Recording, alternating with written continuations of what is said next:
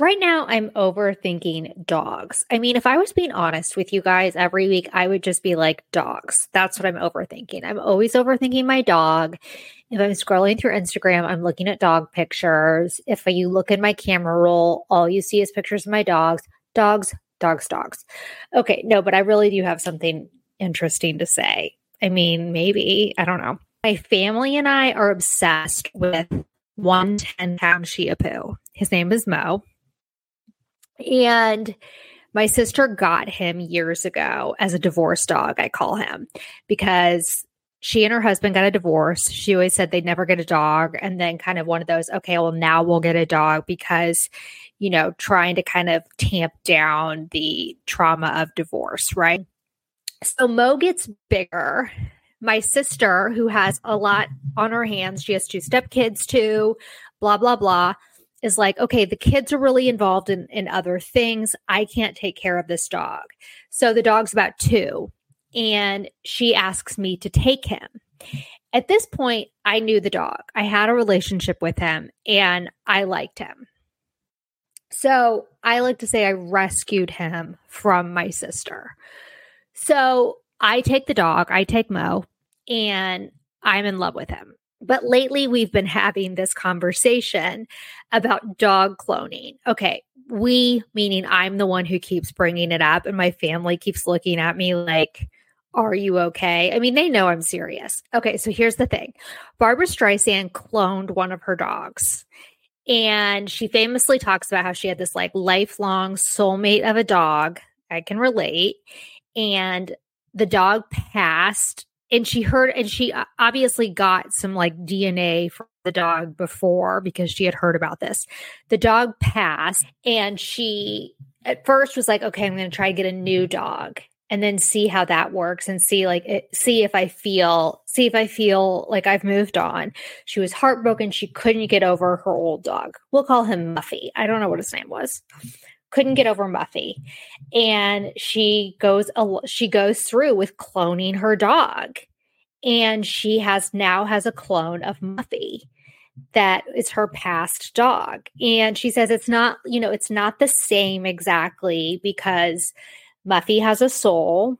Muffy was her soulmate dog, and he had a soul, but it is some solace to see, the body of Muffy and the looks of Muffy running around every day still.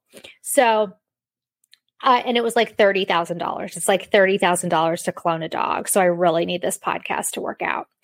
So I'm always telling my family, I'm going to clone Mo. I am going to clone the dog because I'm not going to be all right. I'm not going to be all right when something happens to him. And they are in the camp of A, you're crazy, and B, that it's not the same, that it would just be like having a taxidermy version of your pet when the real soul is gone. And I know that because I look in his little eyes and I know he has the soul and I know he's my little man. But just that's what I've been overthinking, is cloning my dog, just so you know what level of weirdo you're listening to. But I also want to know what your thoughts are. If you're not a dog person, if you are like dogs sit in the backyard, then you definitely think I'm a psycho. If you are a dog person, then it might be something you're overthinking. You might be like, I would consider it. Or you might think, no, it's weird because it's not really them. I don't know. It's something I overthink. It is. It's something I overthink. Like I could possibly do one day. Kind of like how you possibly think you could get a facelift one day, like I could get a lower facelift one day. So one day you might see me with a cloned dog and a really pulled back face. So I want you to know what's out there for me. Not our subject for the day, as usual, just a little bit of a rant. I have 2 intro non-related things today. Sorry. Been a lot of overthinking. lately. So I'm really into football right now, as I know we all are. Thank you, Taylor Swift. That's not true. I'm a Kansas City girl. So if you're a Kansas City girl, you've been into football since, I don't know, Patrick Mahomes came on. It's always fun to be into a winning team, and definitely have been into football at least the past 4 years. So it's so fun to watch the Kansas City Chiefs. If you're a KC girl, we have a lot of Chiefs fans that just kind of like live around the country, which is fun to see. This is not a Taylor and Travis thought, because I know I have a lot of Taylor and Travis thoughts. This is not about them. This is about the NFL. So I'm really into football right now, really into it. KC is like my number one team. Love them. I'm also into the Dolphins. I'm into the Dolphins, and I'll tell you why. Because I watch Hard Knocks on HBO, and so I'm into the like little millennial coach. I didn't mean to call him little. I'm into the millennial coach. He's like almost 40. I love Tua Tagovailoa. He seems like this is how girls watch football, you guys. Here's a little clue. Here's how girls watch football. I'm into Tua Tagovailoa because he seems like the sweetest guy. Is that how guys watch football? Erin Andrews, who I love. I think we should start having her do some backstory just for the ladies, because here's what we love as ladies. And I'm sorry to generalize. That's what I do on this podcast too. I generalize the hell out of us. Okay. And I know it's not fair, and I know it's not cool, and I know it's not PC, but I'll just say this. Me as a woman, I love a backstory. I love a story, which is something I talk about a lot on this podcast. We love stories. We buy into stories. So I would love it if Erin Andrews could just give us a little bit of backstory every time they called him. Like, Tua Tagovailoa just scored a touchdown, and he's so cute with his kids. Like, Mike McDaniel really aligned the offense this week, and he's a recovering alcoholic. Like, I love that kind of stuff. Like, I think backstory is what could really push women over the edge. Like, Taylor started it, but it could really push women over the edge of this whole NFL thing, because we love stories. I love a story. I love a sports documentary. I will watch a sports documentary on a Brazilian weightlifter. I don't care. I don't care how out of my realm it is, how far from my field of interest. I will watch it, and I will be bought in and crying at the end. But I talk about the power of story a lot. And what story are you creating about yourself? Create a hero narrative. Create a hero narrative the same way the NFL does, right? They can turn a hero narrative out of anything. So now the topic of the day, we're going to get into self-doubt, imposter syndrome, and the stories we create. Ready? Let's overthink it.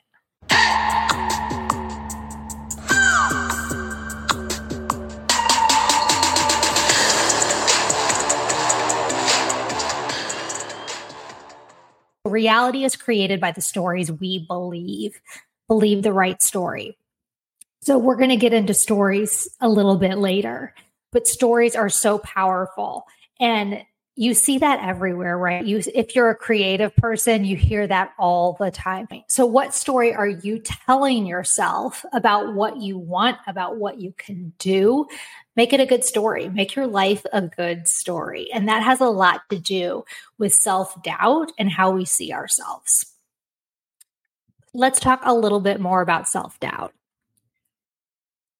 Early in my career, it's advertising. It is copywriting, creative. I come up with the things, I write the things. And early in my career, I was plagued by self-doubt. I was constantly confused and constantly feeling like the stupidest person in the world who maybe just shouldn't work in the workforce. Like, maybe I should go out to a farm and sit there and weave a blanket. Like, I was like a woman from the 1800s. Like, I just was like, maybe this isn't for me. I don't know what is wrong with me. I literally felt that way for at least the first year. So I'm always really sensitive. Like, when I see a new person walk into the office and they're fresh out of college, I'm like, oh, baby bird, come here. office. I thought maybe an office wasn't even for me. Maybe I wasn't safe to be in an office. I graduated from college, moved to the big city, and I'm plagued by self-doubt. The outside world has a new pace and even its own lingo. From EOD to R&D, I feel lost, left behind, and I don't think I'll ever find my way. There's no sexy Devil Wears Prada montage where I learned to collate copies with a wink, send a fax without failing, and learn to blend my blush properly. I keep smiling, and eventually, with the help of some other kind colleagues, I put together a portfolio of my creative work and get a job as a copywriter. So this is from my book, Overthinking in Your Underwear. So as a copywriter, things didn't get all that much better for me. People would kind of tell me that I had talent and I was good with a word, but still plagued by self-doubt. And something else came up for me, imposter syndrome. So when we talk about self-doubt, there's no nastier little liar than imposter syndrome. The term imposter syndrome or imposter phenomenon was originated by Dr. Suzanne Imes and Dr. Pauline Rose Clance in their 1978 article, The Imposter Phenomenon in High Achieving Women: Dynamics and Therapeutic Intervention. Since Imes and Clance's publication, the definition of imposter syndrome has broadened to include almost everyone, not only women. Imposter syndrome wants to upend our self-worth and replace it with incessant insecurity. To get clinical, imposter syndrome is a common phenomenon where a person adopts persistent feelings of insecurity and self-doubt despite past success or in relation to their current skill set. They may be highly regarded in their field or industry, yet their success doesn't line up with their self-image. They have a blank slate mentality when it comes to their achievements, even though they nail the speech, develop the idea, or make the sale. They must prove themselves worthy at the start of every new task. So if you've ever experienced imposter syndrome, that definition is so true. And I felt it. I still feel it at times. I'll do something great at work and I'll come up with an idea and I'm like, oh, great. I feel really good. And then the next time a project comes up, I'm like, am I worthy of this? Should I be here? Should I be in this room? Do I have what it takes? Even though maybe last week you did a great job. Last week you were in this has happened to me even recently. Last week you were in this same room and everyone was like, oh my God, this is great. We love this work. And you're like, great. Okay, awesome. And then the next project comes up and you're like, gosh, am I going to be able to do this? Am I going to be able to do this? And you're like, were you here last week? Did you see last week? Are you the same person? It's just this kind of having to prove yourself almost every time over and over. What's important to understand about imposter syndrome is that it's very common. It happens to all of us. It happens to women more than men.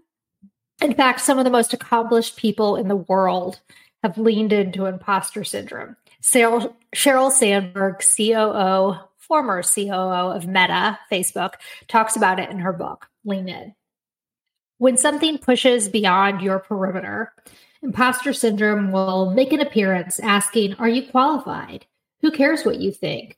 Are you serious with that outfit? When you set a goal, let self-doubt be your guide. Stretch your neck, push past it.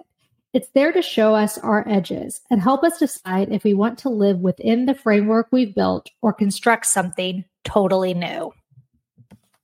When I was younger, I used to sit in these rooms and brainstorms, and I would think everyone there was smarter than me, and I could almost not speak because I was so nervous and plagued with self-doubt and plagued with imposter syndrome. And one day it hit me. No one knows what they're doing. All these people that are older than me and perceived smarter than me, and I've sat there for years holding my tongue, no one knows what they're doing. And I mean that with all due respect. Everyone is sitting there looking around the room, hoping that someone solves the problem, comes up with an idea so we can all leave and go get frozen yogurt. Everyone's looking around, hoping we all solve the problem or come up with the idea together. So speak your mind, say something, say anything. Even if it's the wrong thing, maybe it leads to something else that someone builds on. People remember your effort more than your errors.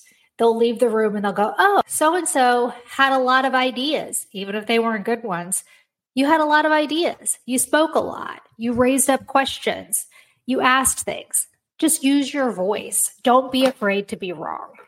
I sat through my early years many times, quiet and silenced by imposter syndrome. So before we get to those stories, I'm going to talk about one more thing, and that's criticism.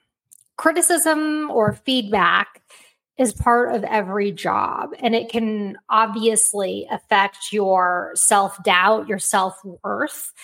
As a person in advertising, criticism, feedback is baked into the job description into a brown, crispy glaze. It's part of everyday life, part of every job, part of almost every interaction is someone telling you to change something, telling you, I like it, but it's good, but it's almost there, but that could work, but what if we, but I wonder if, because long ago, what I realized was my job is the idea. My job is the presentation. It's the idea. Whether it's to the account team or the client or whomever, that's my job. They give me an assignment, come up with the idea for X, Y, Z. I come up with the idea. What they do with it is their business. What they do with it is their business. And if they want to change it and morph it and make it into something completely different, that's their business. What I was saying about that is in jobs, it's hard to get away from feedback or even criticism, if you want to call it that. But the majority of criticism or feedback isn't about us, yet we absorb the onslaught as if it's ours alone. I'm not suggesting you rationalize away every piece of negative feedback. I'm just saying don't bear the brunt of other people's opinion or praise. Whether it's advertising or an art piece, or you're a CPA who does numbery tax things, be proud of your effort and trust your talent. In our loud and chaotic world, every voice cannot matter. Choose who gets your attention. Maybe it's a mentor or a small group of friends and family. Understand the rest is just noise and shut it off.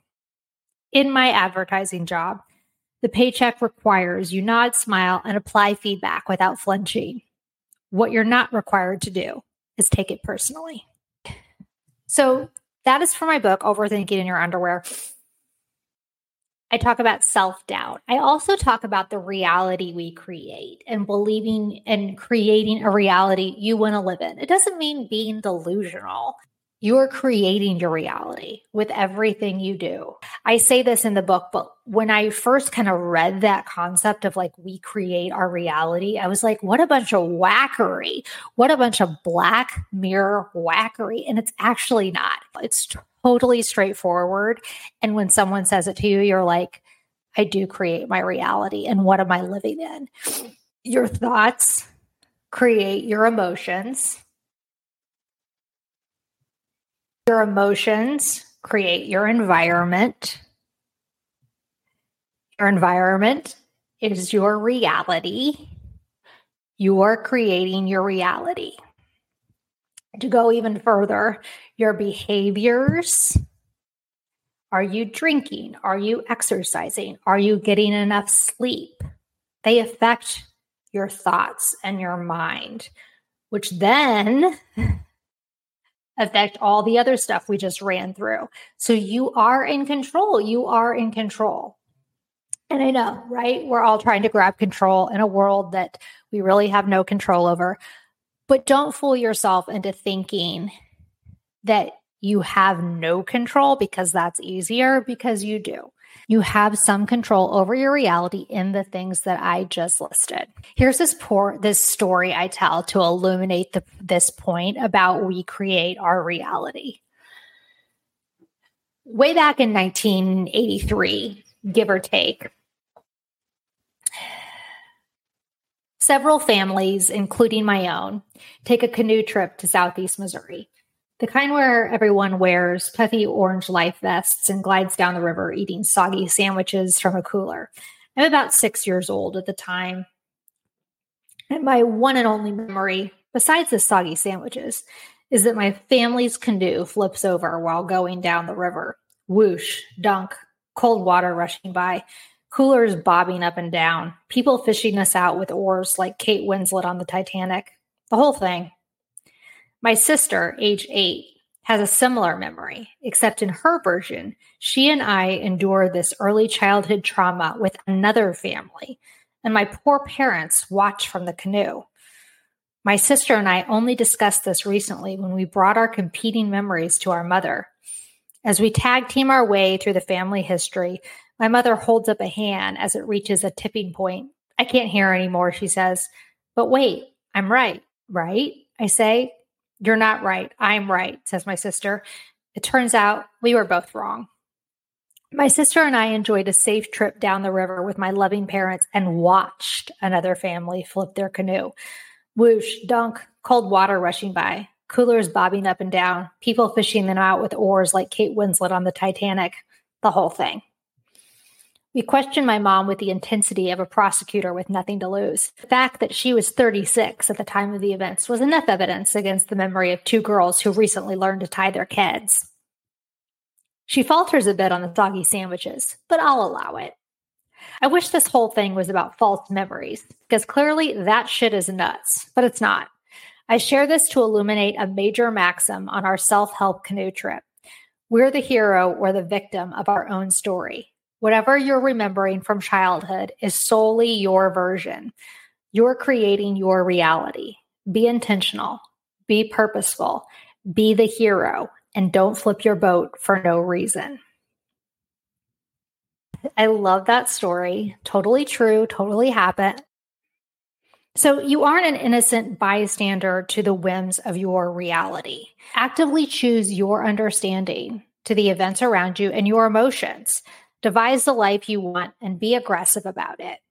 It's your vision, it's your reality, and it's your choice how you see it. So Aristotle said we are what we repeatedly do.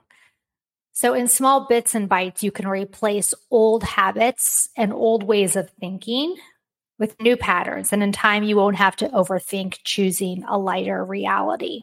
So it means to choose your story. And so now we're going to get into just a little bit more of that, what it means to choose your story.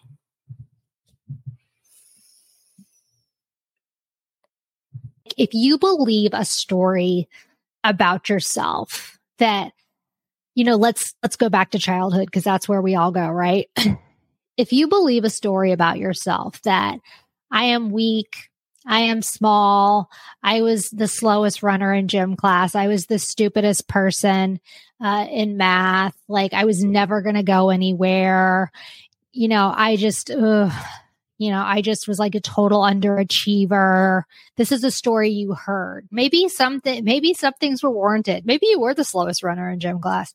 But this is the story that runs through your head. You had this story, right?